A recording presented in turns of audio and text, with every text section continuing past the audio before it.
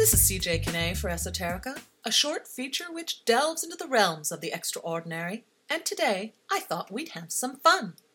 I think the world is sometimes a weird place, so I went looking for the proof. Needless to say, I didn't have to look very far.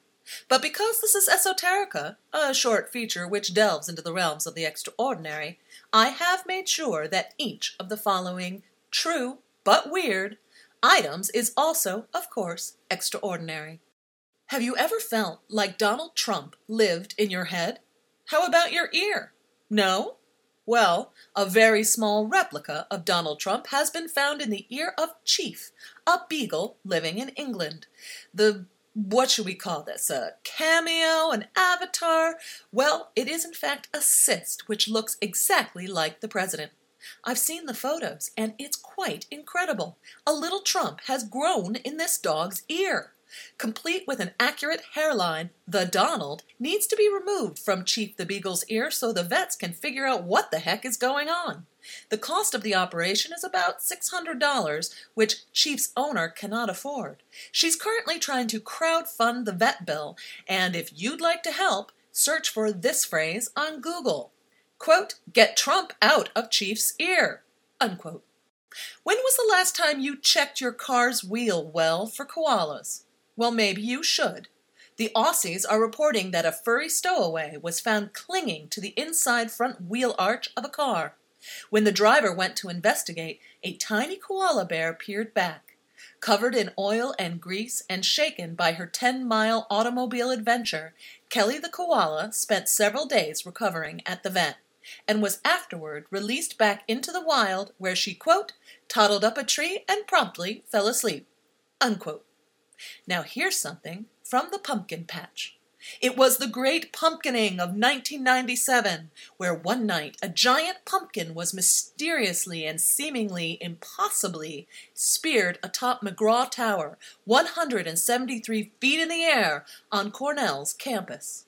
No one has ever come forward, and no one knows how it was accomplished, but it made a big stir at the elite university and has gone down in the annals of Cornell lore. The pumpkin itself eventually deflated after wintering stubbornly atop the spire, after which a crane bucket was enlisted to retrieve the molding gourd. Naturally, the pumpkin was studied extensively by a special panel of Cornell's best biologists. They eventually announced their findings that it was indeed a pumpkin.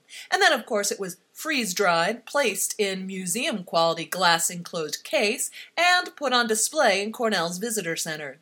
As if that is not weird or extraordinary enough, a Cornell alumni, now a reporter for the New York Times, is calling for the Tower Pumpkiners to come forward, because after 20 years, still no one at the prestigious university has figured out how the Great Pumpkining was accomplished. Quote, "It's been 20 years," he says. "They pulled off the best prank Cornell has ever known. Decades later, we can finally let them come take a bow for risking their lives. Pumpkin pranksters, tell us who you are," unquote. And I might add, how you did it. We are almost to the end of today's Esoterica, though not because there is any lack of extraordinarily weird things to write about, but because, after all, this is supposed to be a short feature, so I will leave you with this weird item. Former President Barack Obama has been summoned for jury duty. Think he won't get selected? Being famous apparently does not get you out of this. Case in point, Oprah Winfrey served as a juror in a murder trial back in 2004. Tom Hanks served in a domestic abuse case in 2013, and Sarah Jessica Parker has served so many times she was invited back for Juror Appreciation Day. It's almost enough to entice one to lawlessness, the lure of Obama on your jury, isn't it? This is CJ Kinney for Esoterica, encouraging you to stay a law-abiding citizen despite the oh-so-remote chance that if you did commit a crime, Obama might sit upon your jury. It really is an extraordinarily weird world, isn't it? Thanks for listening.